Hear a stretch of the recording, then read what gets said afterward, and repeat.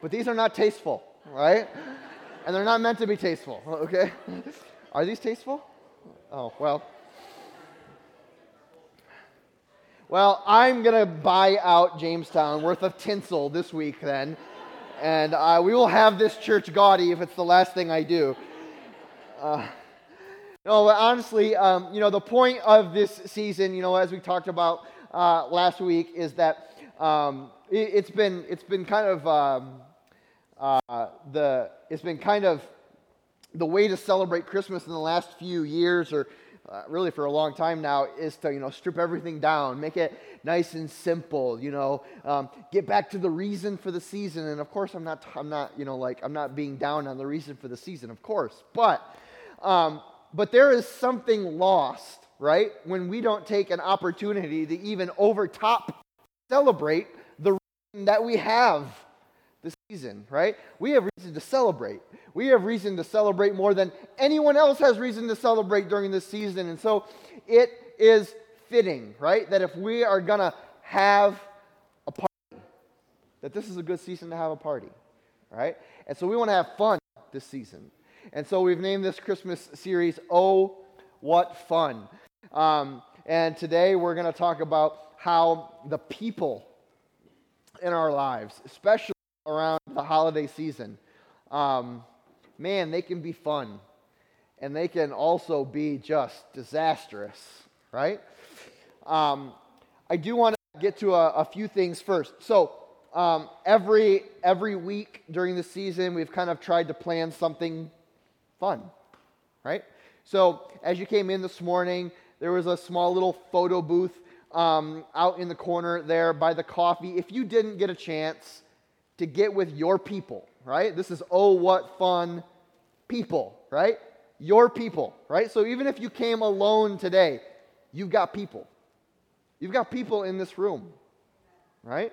You've got people in this room that love you, that care for you, that love seeing you every day, right? And we want to celebrate that. So get a picture in the photo booth after service today if you didn't get one on the way in, okay?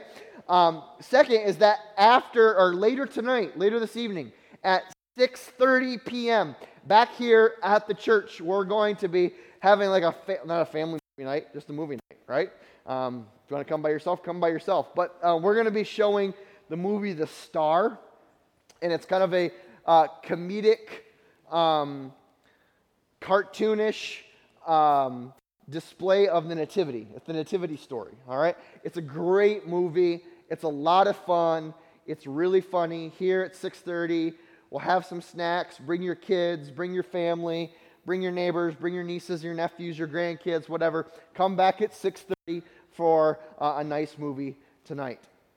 We've also, as you see up front, we've been announcing this for a couple weeks, and we have some showing up, and these are so much fun. I'm so excited.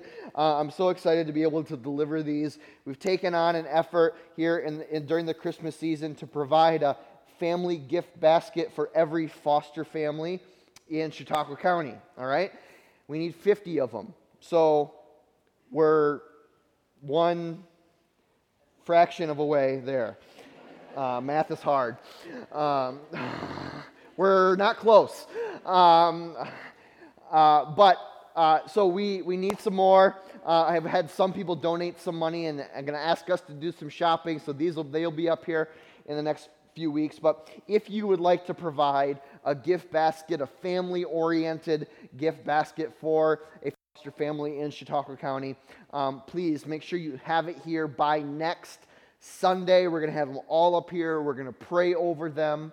And then on the 10th, next week, next Monday, we'll be delivering them to those families, okay? Who is ready for the mission team to get home? I am ready. Ellen and I are ready to not be the only staff members here. We are ready. The trip has gone very well. Today is kind of like the last full day in country for them. They're going to be winding down, relaxing, kind of resting, getting ready for the trip home. They leave early tomorrow morning, 23 23 conduits, including Pastor Corey and Katie and the rest of those who are leading the team, come back from Honduras tomorrow. So please remember them in your prayers tomorrow as they travel. Okay, so, there is, we have tremendous reason. We have tremendous reason to celebrate this season. I think everyone would agree with that, and everyone knows all of the reasons that we have to celebrate, right? There's the traditional reasons, like the things that we thought were, when we thought about what makes the Christmas season fun, that's kind of what we based the series off of. Well, the people that are around us make the Christmas season fun, right? The music around the Christmas season, the music's just fun, right? The food around the Christmas season, that's just fun, right? And so we're going to do things around people, and we're going to do things around music, and we're going to do things around food. The gifts, let's not lie, right? Gifts are fun. It's fun to give gifts. It's fun to receive gifts, right? And instead of rejecting, right, all things that seem only materialistic about the season, right? Why don't we, as people who follow Jesus Christ, as people who follow the God that is in the business of redemption, why don't we just begin to redeem the idea of gift giving and gift receiving and do it in a way that brings glory to God? Amen? And so those are the things that are fun, and those are the things that we're going to celebrate.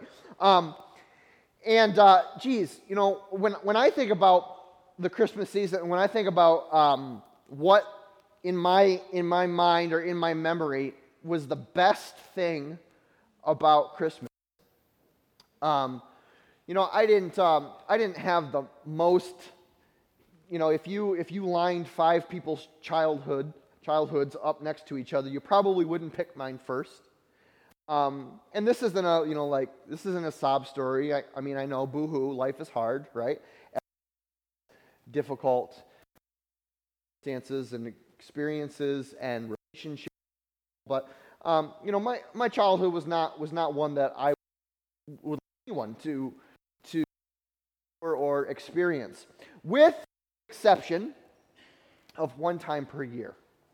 And that was, as growing up as a child, was the Christmas season, when we got to go to my grandma and my grandpa Richter's house, who live in Watertown, New York. And we would go up there, and all of the cousins and all of the aunts and uncles would meet up there, and they have this really big, kind of like Victorian house, and it could fit all the family. My grandma, decorated with 900 Santa Clauses all over the place, and like everything. I should have brought my grandma here to decorate. It would have been gaudy, right? But there was just so much joy. I felt so safe.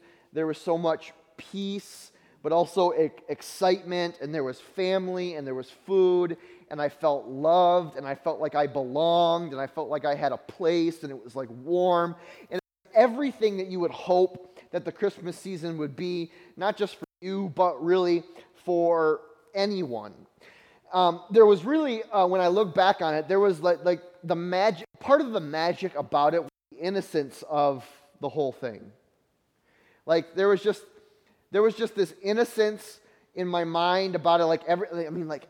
I literally have no bad memories of Christmas at my grandma's house, ever. None. 0 bad memories. It was perfect. And the people were perfect. And the experiences were perfect. And the food was perfect. Everything about it was just perfect. But it wasn't perfect, right?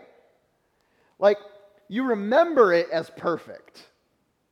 But the reality behind it is that as we grow as people, as we grow in maturity, our perception of reality also changes away from kind of this blind innocence that says Everything is perfect. Everything is great. I love all my family. They all, like, I love being around them. I can't wait to go to Christmas this year, to the reality of what it is now.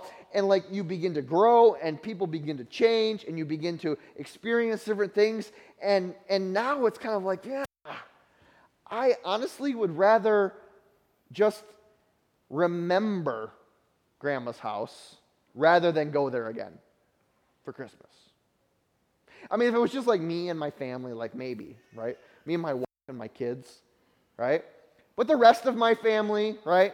Now that I'm like my mid-30s and the rest of my family is grown and matured, and my cousins, they have their own husbands and wives and kids, and my aunts and uncles or my grandma and grandpa are a little bit more grumpy than they've ever been before, right? And it's kind of just like, the innocent perception of everything being perfect there is gone, and now reality is here, and you realize that the people that you always thought were perfect, really they're just people like you and I, right? But see, this is not a downer on my family. I love my family, right? But it's to point out the reality that it's the people of Christmas. It's the people that we spend time with in Christmas that can bring some of the greatest joy to our lives. But it's also the people that can make this season absolutely dreadful.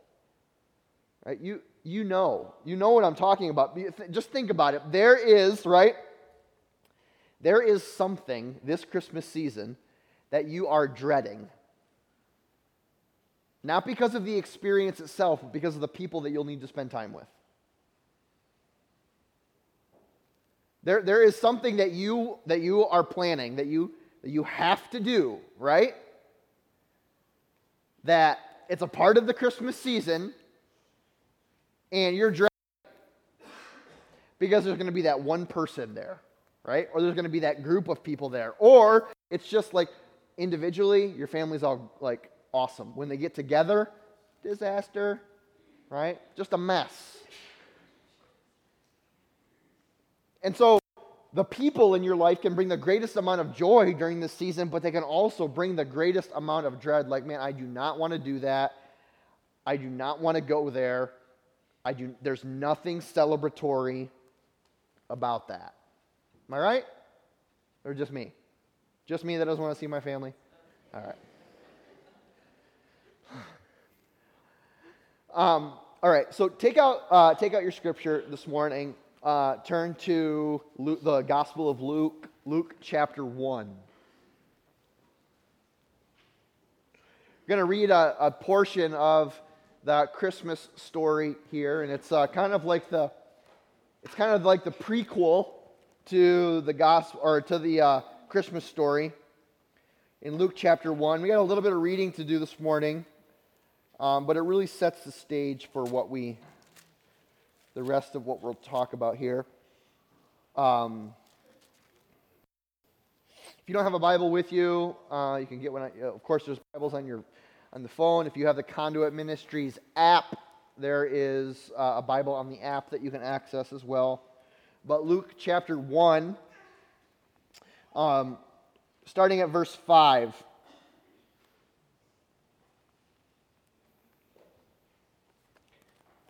We're going to read 40 verses here, okay? So if you can just hang with me for a minute. Let the story unfold, okay?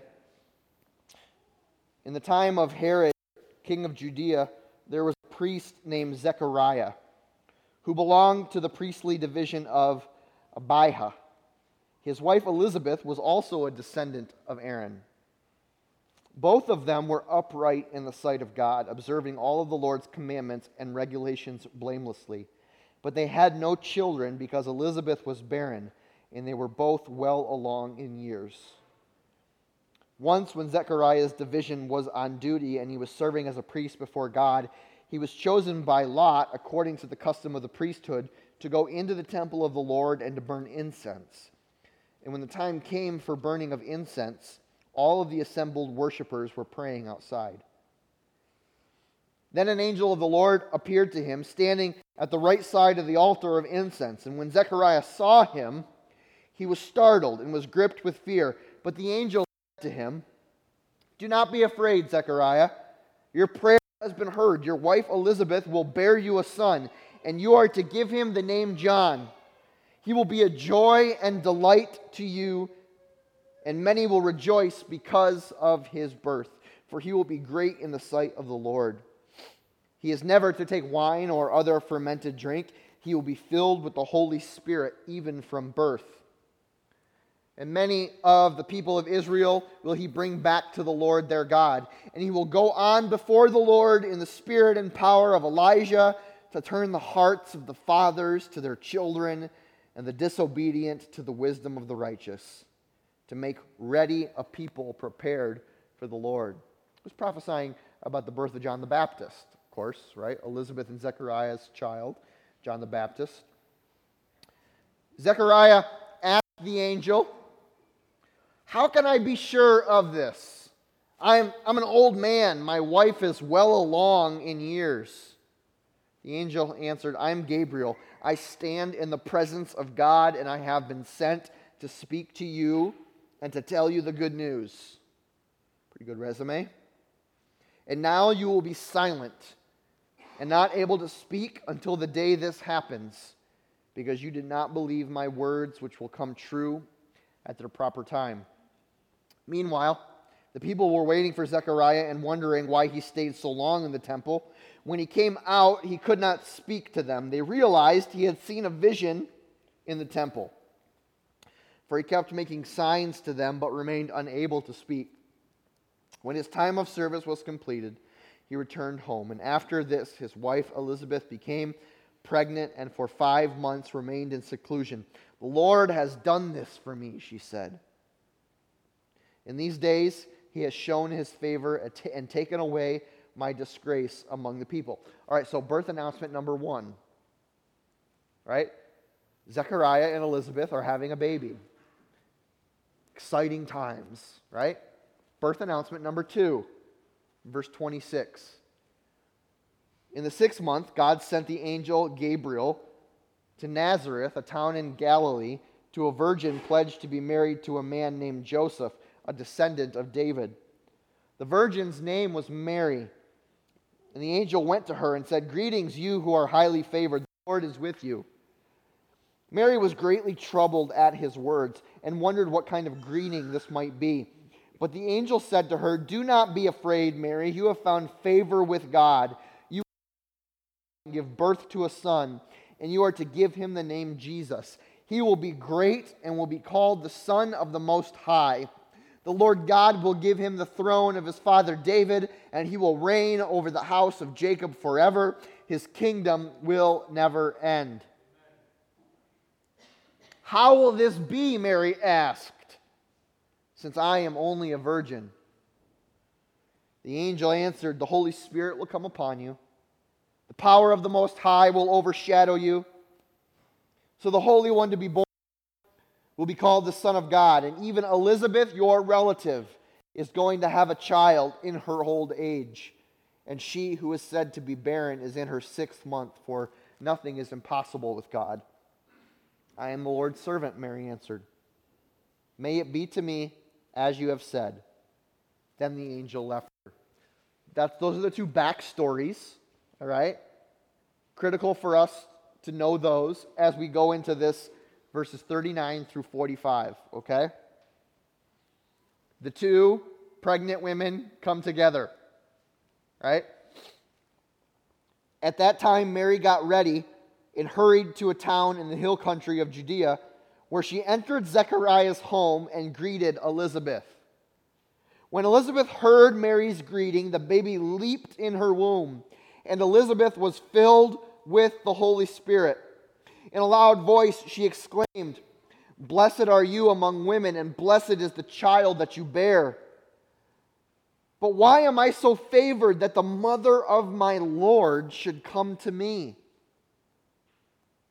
As soon as the sound of your greeting reached my ears, the baby in my womb leaped for joy. Blessed is she who has believed that what the Lord has said to her will be accomplished." So Mary walks into Elizabeth's home, right? Greets Elizabeth. We presume as we're both pregnant, but guess what? It's kind of a different situation, right? And Elizabeth proclaimed that upon hearing the voice of Mary, that the baby inside of her leaped for joy, and they both got this overwhelming sense from the Holy Spirit that something was going on here, that the Lord was really doing something, right? But just think about the incredible difference in these two stories. You have Elizabeth, right? Married to Zechariah. He's a priest. She's out of the lineage of Aaron, right? Even the writer Luke says that they were upright in the sight of God, observing all the Lord's commandments and regulations blamelessly. We would categorize Zechariah and Elizabeth as good people, right? But man, they weren't able to have kids, and just such a sad story. And man, if only, right? If only. And then all of a sudden, right? Gabriel comes on the scene in Zechariah's life. Hey man, your wife's going to be pregnant. The Lord's going to do it. It's going to be awesome, right? And so there's this reason to celebrate.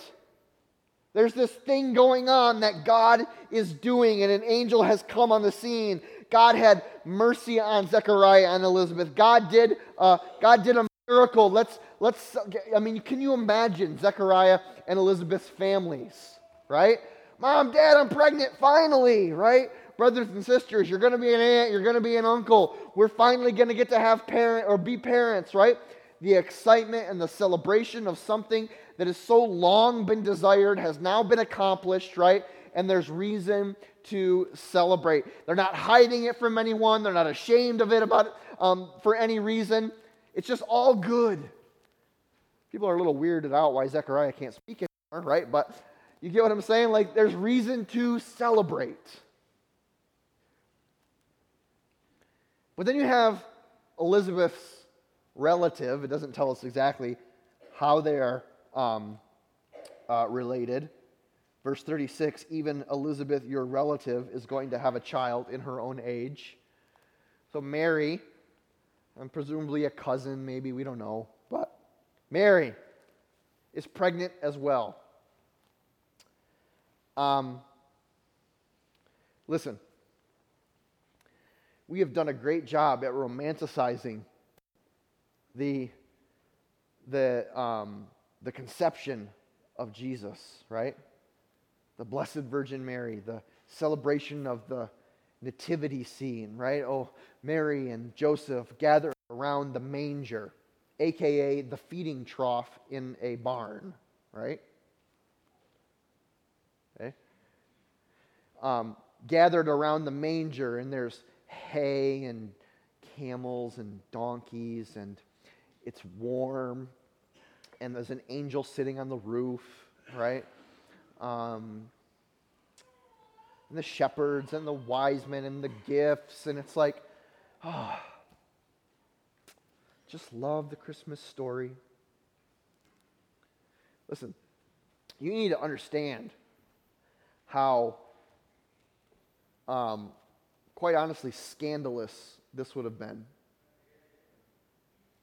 How absolutely not exciting, not celebratory, not something that you want to scream from the rooftops, not something like, there was probably this sense of, I'm glad that we're having this baby out in the barn because, man, this is like, I'm not married.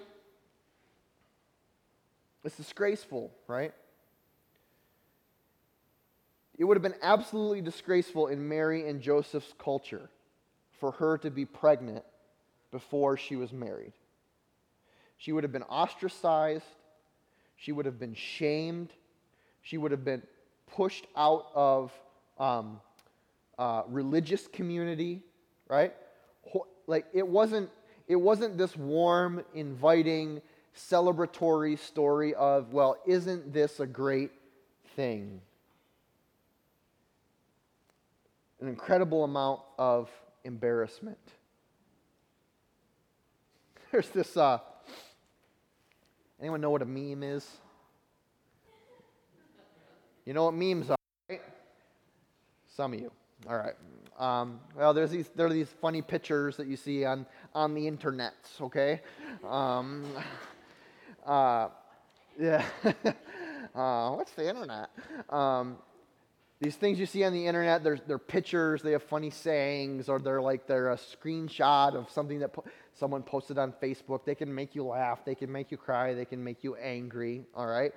This one in particular kind of made me chuckle as I thought about this week. It's this. There's this screenshot, right, of this girl on Twitter. Yeah, okay, here we go. Want to feel attacked? Wear ripped jeans at any family event. Okay? So I wore ripped jeans this morning just because I thought it would be appropriate. But, you get the sentiment, right? You know, like someone walks into family Christmas with ripped jeans. Oh, I hope you didn't pay full price for those. Right? You know, like you know, that, those kind of things, right? Everyone and their brother, right? Oh, ripped jeans, you need it. Here, let me pay for a full set of jeans for you, or something like that. Okay, listen, you want to feel attacked? Go to family Christmas pregnant, like 9 axe handles wide, but promise that you're a virgin.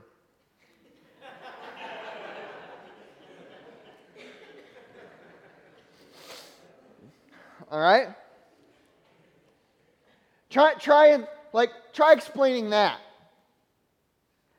I mean, oh, it's a great story, and oh, of course she was a virgin. Yeah, hello, and she got pregnant. Of course, it says right here, right? The angel Gabriel visited her. Ma and Dad, right? I ain't believing none of that if it's my daughter, right? But girl, you got some issues if you're trying to pass that off. So we have this romanticized version of the story, right? But that's not reality. The reality is that this was messy. Man, and this was not cookie cutter, and this was not necessarily happy. And so when Elizabeth and Mary come together with their stories of pregnancy on both opposite sides of the spectrum, there has got to be this incredible tension, right? The same type of tension that would exist if all of the family that used to get together at my grandma and grandpa's got together now, right? Because so many of our lives are just so different, right? We're different people.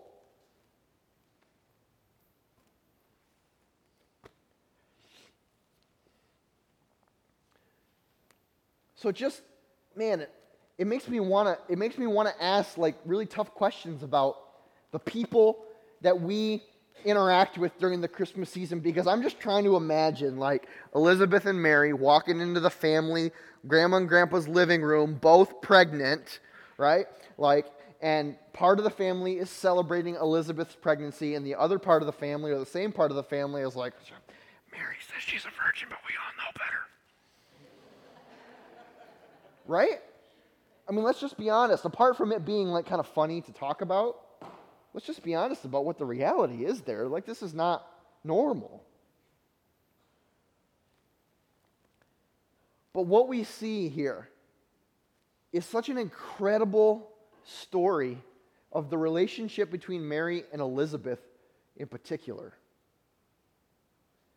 Mary, I can imagine, maybe I felt a little bit of bitterness about everyone celebrating over Elizabeth's pregnancy. And Elizabeth probably was like, well, here's this young girl who's pregnant, who says she's still a virgin, and I've been trying all my life to get pregnant, and it just happened for me, and she's not stealing my spotlight. Maybe, maybe not, I don't know. But look at verse 42. Elizabeth, filled with the Holy Spirit, in a loud voice exclaimed to Mary, right? Blessed are you among women, and blessed is the child that you bear. Blessed are you among women, Mary. Blessed is the child that you are carrying.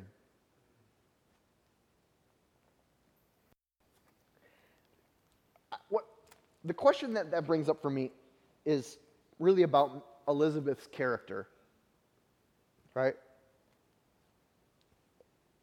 When the choices, or when the circumstances, or when the baggage or personality or opinions or habits or attitudes of the people in our lives, when they rub us wrong, how do we maintain honor?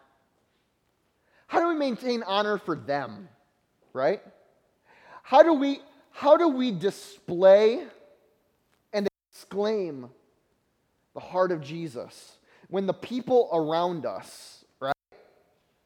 When their circumstances, personalities, opinions, habits, choices, attitudes are so diametrically opposed or different, or there's tension, or there's stress, or man, this would be a lot of fun if they weren't here type of attitude. And then on the flip side, in Mary's case, like how do we defend our own hearts against bitterness and discontentment when we want what the other person has? Right? We get together with the people in our lives and we see their circumstance and we see how their life is going and we see what they have and we see what they're all about, and they're all put together, right?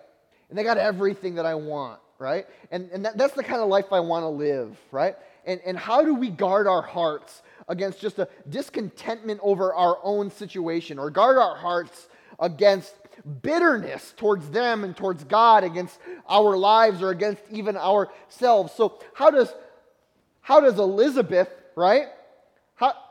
How does she show honor to Mary even in the midst of what she's seeing and what's on the surface? And how does Mary guard against the bitterness of like, man, I wish I had what Elizabeth had now, a husband and a family who accepted me and loved me and was excited for this child. I wish I had all that. How do we get there?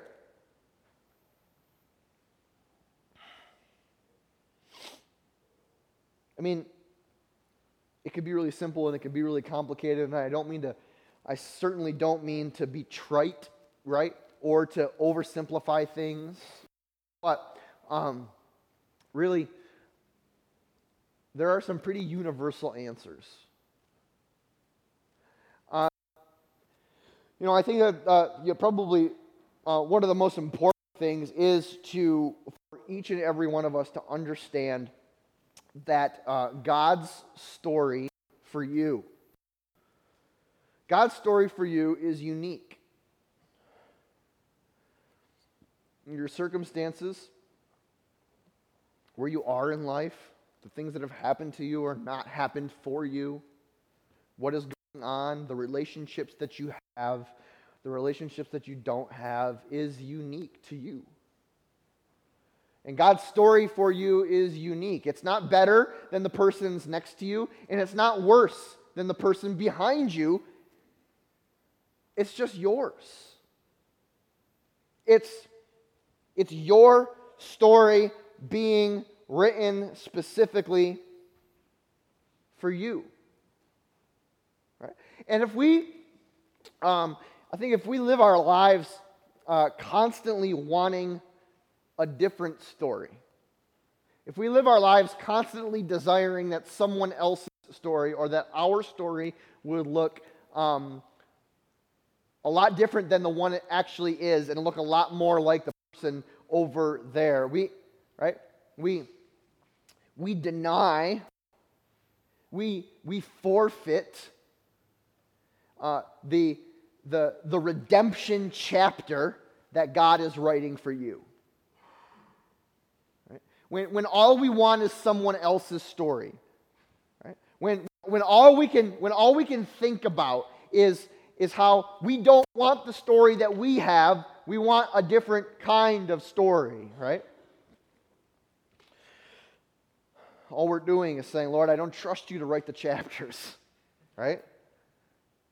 I don't trust you to finish this in a good way. It's like, it's choose your own adventure, God, and you ever read those books as a kid, right? Choose your own adventure books. You know, go to page 36 if you want to see this. Go to page 82 if you want to see this, right? Right? And we don't trust God's choices, right? And we don't trust that no matter what, listen, no matter what, all right? Our God is in the business of redemption. That's what he does, man. That is what he is about. That is all that he does. And there is no path that you have walked in your life. There is no choice that you have made in your life. There is no circumstance that you cannot wiggle yourself out of right now. There is nothing in all of existence that you've done before, that you're doing now, or that you will do in the future that God cannot redeem. He will leverage every single circumstance and relationship and experience in your life for his glory. God will get the glory in your story. But it's your story. And you have to own your story.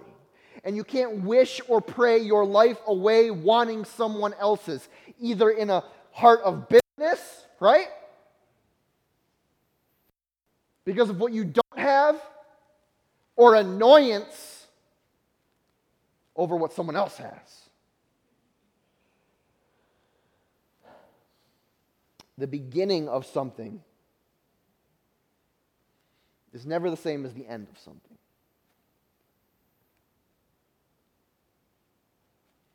Here is the second thing. How do we maintain honor when the choices or circumstances or personalities or opinions or habits or whatever of other people in our life rub us the wrong way? How do we defend against bitterness and discontentment when we want what other people have? The first is to understand that God's story for you is unique.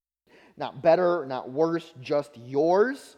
The second is this, and I don't mean to be trite, but this is what it all comes back. This is what it all comes down to. If this is too simple for you, then it's too simple, right? Listen, loving people and loving yourself is impossible without a deep love for God. So if just absolutely dreading that Christmas thing that you got to go to because you just can't stand Uncle... Do we have any Jerrys in here? We don't have any Jerrys in here, I don't think. You just can't stand Uncle Jerry. Right? He is a jerk. And you don't want anything to do with him, and he rubs you the wrong way, he makes fun of you, and he hits on your wife, and he's mean to your kids, right?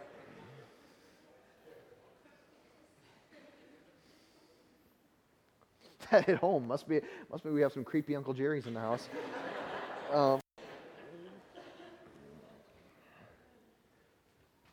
But you're just like, you're over it. And you're just like, I'm not spending time with that guy. I'm not going there. I'm not subjecting my family to him. I'm not going to ruin my holiday. I'm not going to be like, listen, I get it. I've got him in my life, right? You've got him in yours. The reality is that loving people and loving yourself is not next to impossible, right? Not really hard, but possible. No, that's not what I'm saying.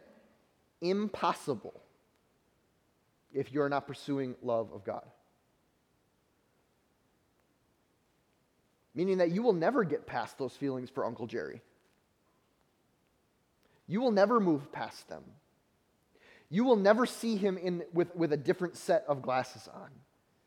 You will never have a relationship with him. You will always not want to go. You will always dread it, right? You will never be able to love him fully if you're not pursuing a relationship of love with God.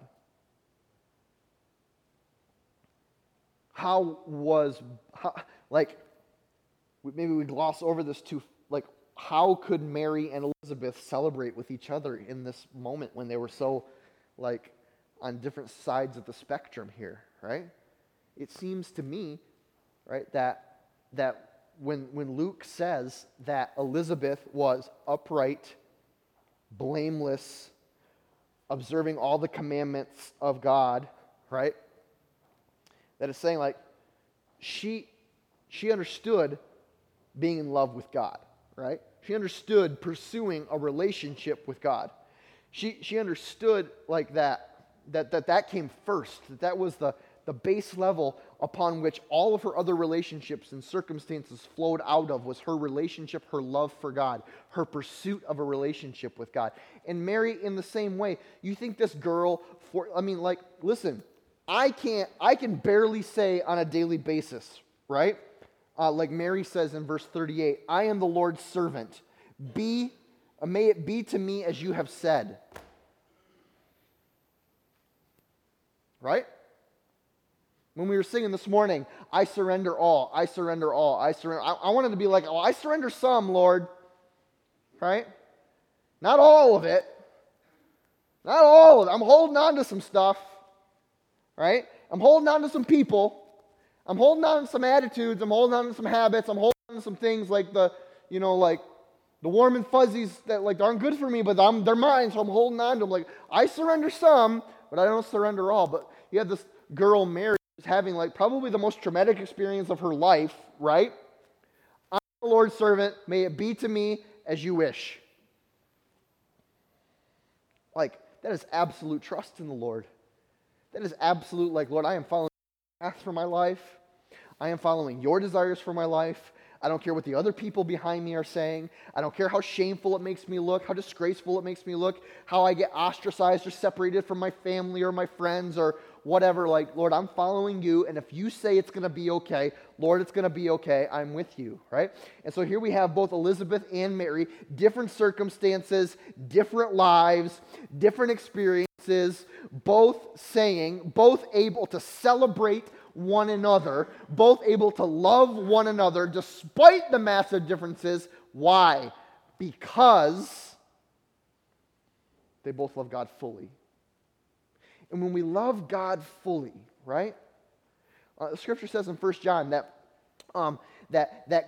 in Him, in God, there can be no darkness, right? So when we are full of the Holy Spirit of God, right? When our lives we're overflowing with the presence of the Holy Spirit, when we are full of light, we have no room for darkness, right? There's not like this epic battle between how much darkness will be in a room and how much light will be in a room, right? When a room is dark and you walk in it and turn the light switch on, the darkness has no choice. It must leave, right?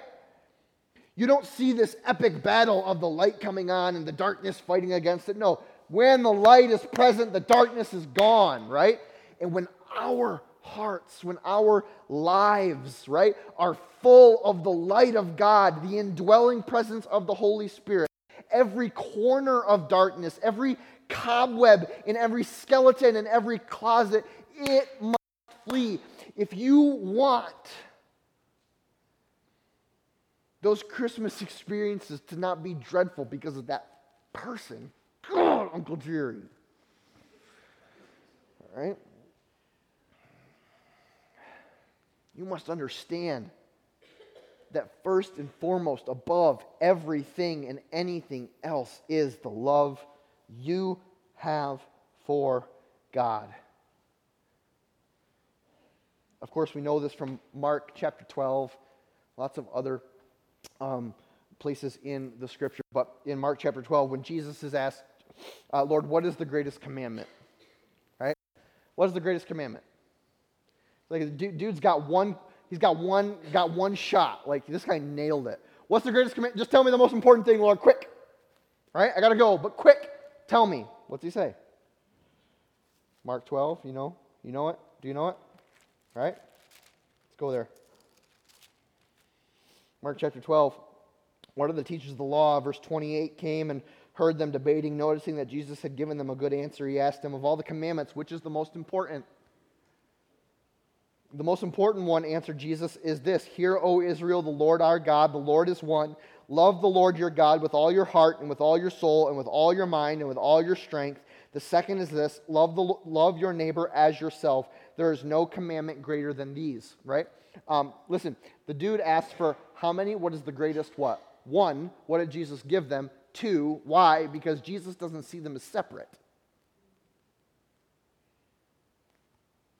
When he said, what is the greatest commandment? He ended with, there is no commandment greater than these, plural, together, right? That the love of God and the love of others, they're so intimately intertwined with each other that they cannot be separated, right? And listen, when we love God, we can more easily see the kingdom purposes behind every and all circumstances, relationships, personalities, opinions, habits, choices, and attitudes. Listen, Paul says in Ephesians chapter 4, verse 2, he says this, be completely... Listen, this is your Christmas gathering, right? Gonna be having to go to dinner with Uncle Jerry type of verse, all right? Get yourself a couple note cards, write this on your hand, write this on your note card, take some tape, stick it to your steering wheel, put it on the mirror in your bathroom, put it on your fridge, someplace that you're gonna go and see it all the time. Memorize this, get it in your heart, get it in your life. Let the light of God and the power of the Holy Spirit, through the presence of His Word, change your mind about Uncle Jerry, all right? Because Paul says in Ephesians chapter 4, verse 2, be completely humble and gentle. Be patient, bearing with one another in love.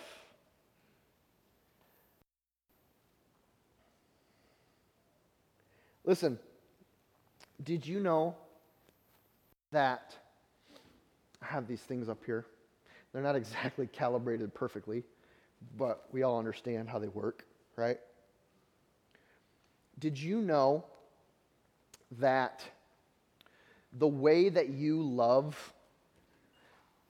I'm just going to keep riding this Uncle Jerry analogy because it's working, right?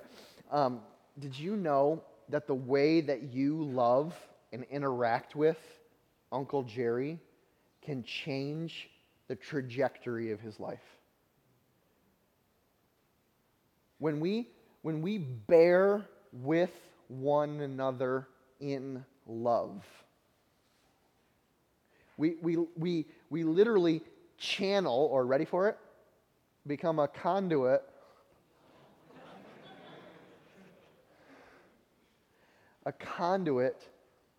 of the transforming power of God in other people's lives.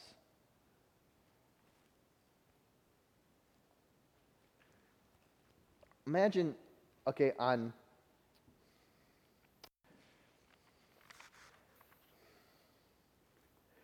a little nervous about this. My wife was cautious carefulness of this.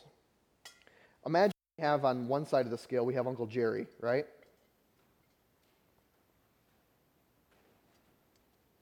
And we have all of Uncle Jerry's habits and his just his personality in general, his opinions, his choices, his attitudes, just everything that he is. And it is like tipping the scale big time in the I don't want to be here for Christmas because I can't stand this guy, right? And it's just like, it's heavy, it's oppressive, and it's dominating, and you don't want to be around it, right? And well, what does Scripture say? Well, Scripture says that love changes everything, right?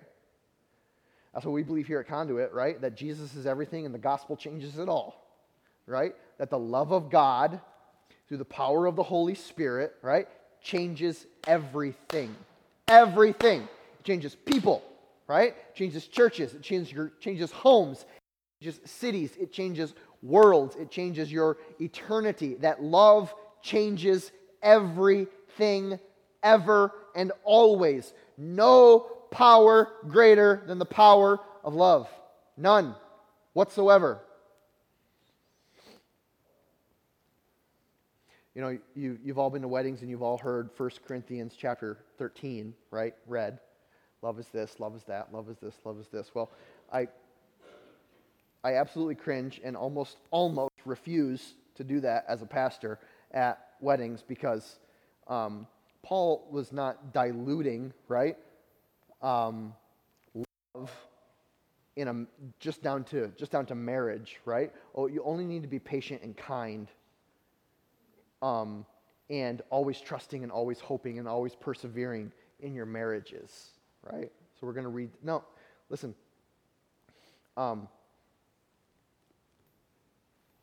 Compared to some of y'all, my wife is like super easy to love, right? You get like your spouse is the easiest person for you to love. It's not hard to be patient with my spouse. It's not always, my spouse is almost never, Sherry's never rude to me, okay? But you get what I'm saying, right? If we only use 1 Corinthians 13 to describe the relationship between me and my wife, right? Then we eliminate the power of love to transform the relationships with the Uncle Jerry's in our lives. Because imagine being around the Christmas table with Uncle Jerry over here, who's dominating the room through his idiocy, right?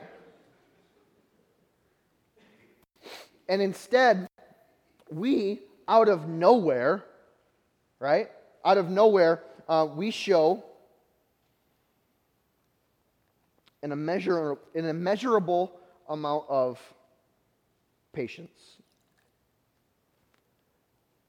And then we go beyond patience, right? We're not just patient with him. We are kind. We're kind. And then we're not just kind. We're not envious about anything that Uncle Jerry has. He's rich, and that's why he's kind of a jerk, but we love him anyway. We're not envious of what he has. We don't boast in what we have to try and take the spotlight away from him. I really hope this works.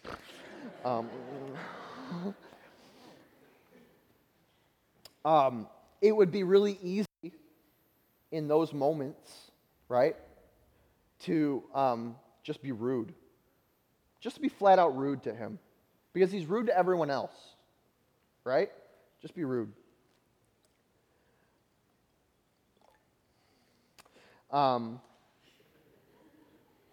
Or self-seeking, or easily angered. Oop.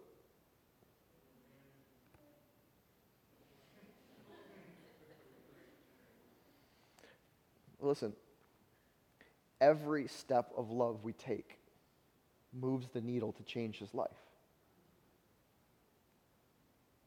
And sometimes it's like really small. So it's almost imperceptible, right? But then when we could be angry, love demands that we not be easily angered.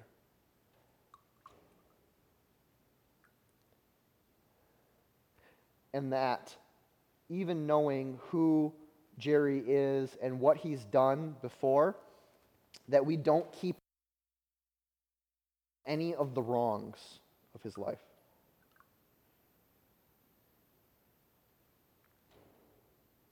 And we don't delight in the evil.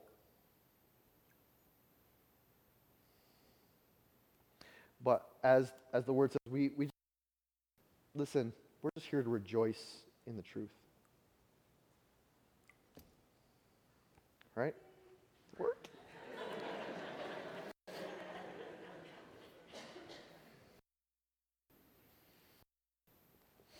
What I'm saying is this,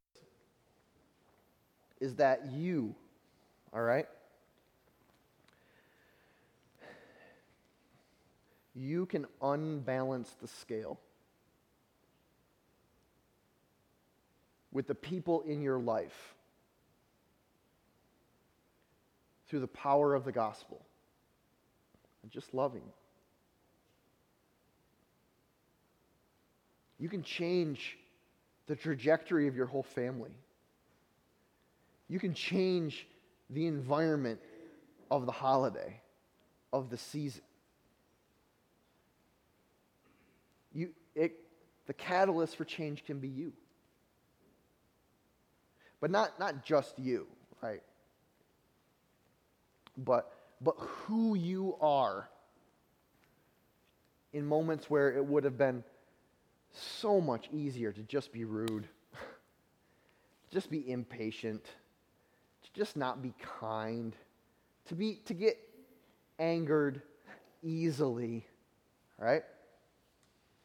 But man, if there's one, man, we're going to be Ephesians chapter 4, verse 2 people around the people of our lives this Christmas, right?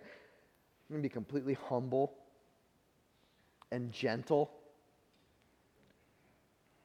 being patient, bearing with one another in love, because we know that the power of love can unbalance the scale